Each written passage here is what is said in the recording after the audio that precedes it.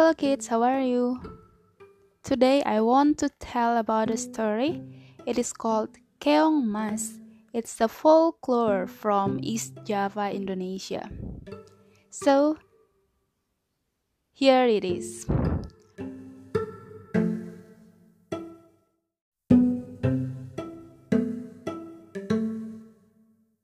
Once upon a time, there was a king. And the king has two beautiful daughters. The king's daughters' names are Chandra Kirana and Dewi Galuh. Even though they both are beautiful, their tempers are the opposite.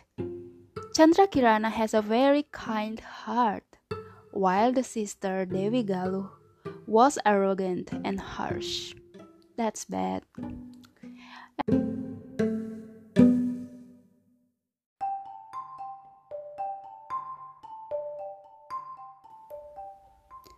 One day, the king told them that a handsome and a successful prince named Inukertapati will come and take Chandra Kirana as his wife. My daughter Chitra Kirana, the prince from the neighbor kingdom, will visit our kingdom by the end of this week.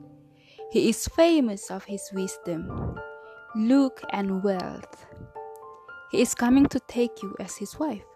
Please prepare yourself and be ready to welcome the prince. And as for you, Dewi Galuh, we will find a suitable good prince for you soon. Hearing this, Chitra Kirana was very pleased. She went to her room to start on the preparation. But her sister, Dewi Galuh, started to feel envious when she heard the news. She wanted Inukertapati to take her as his wife instead of her sister.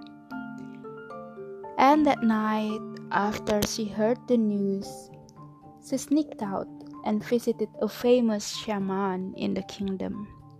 The shaman was well known with the evil witchcraft.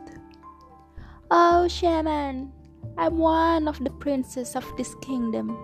I order you to make me potion that will help me to be the one with Inukertapati.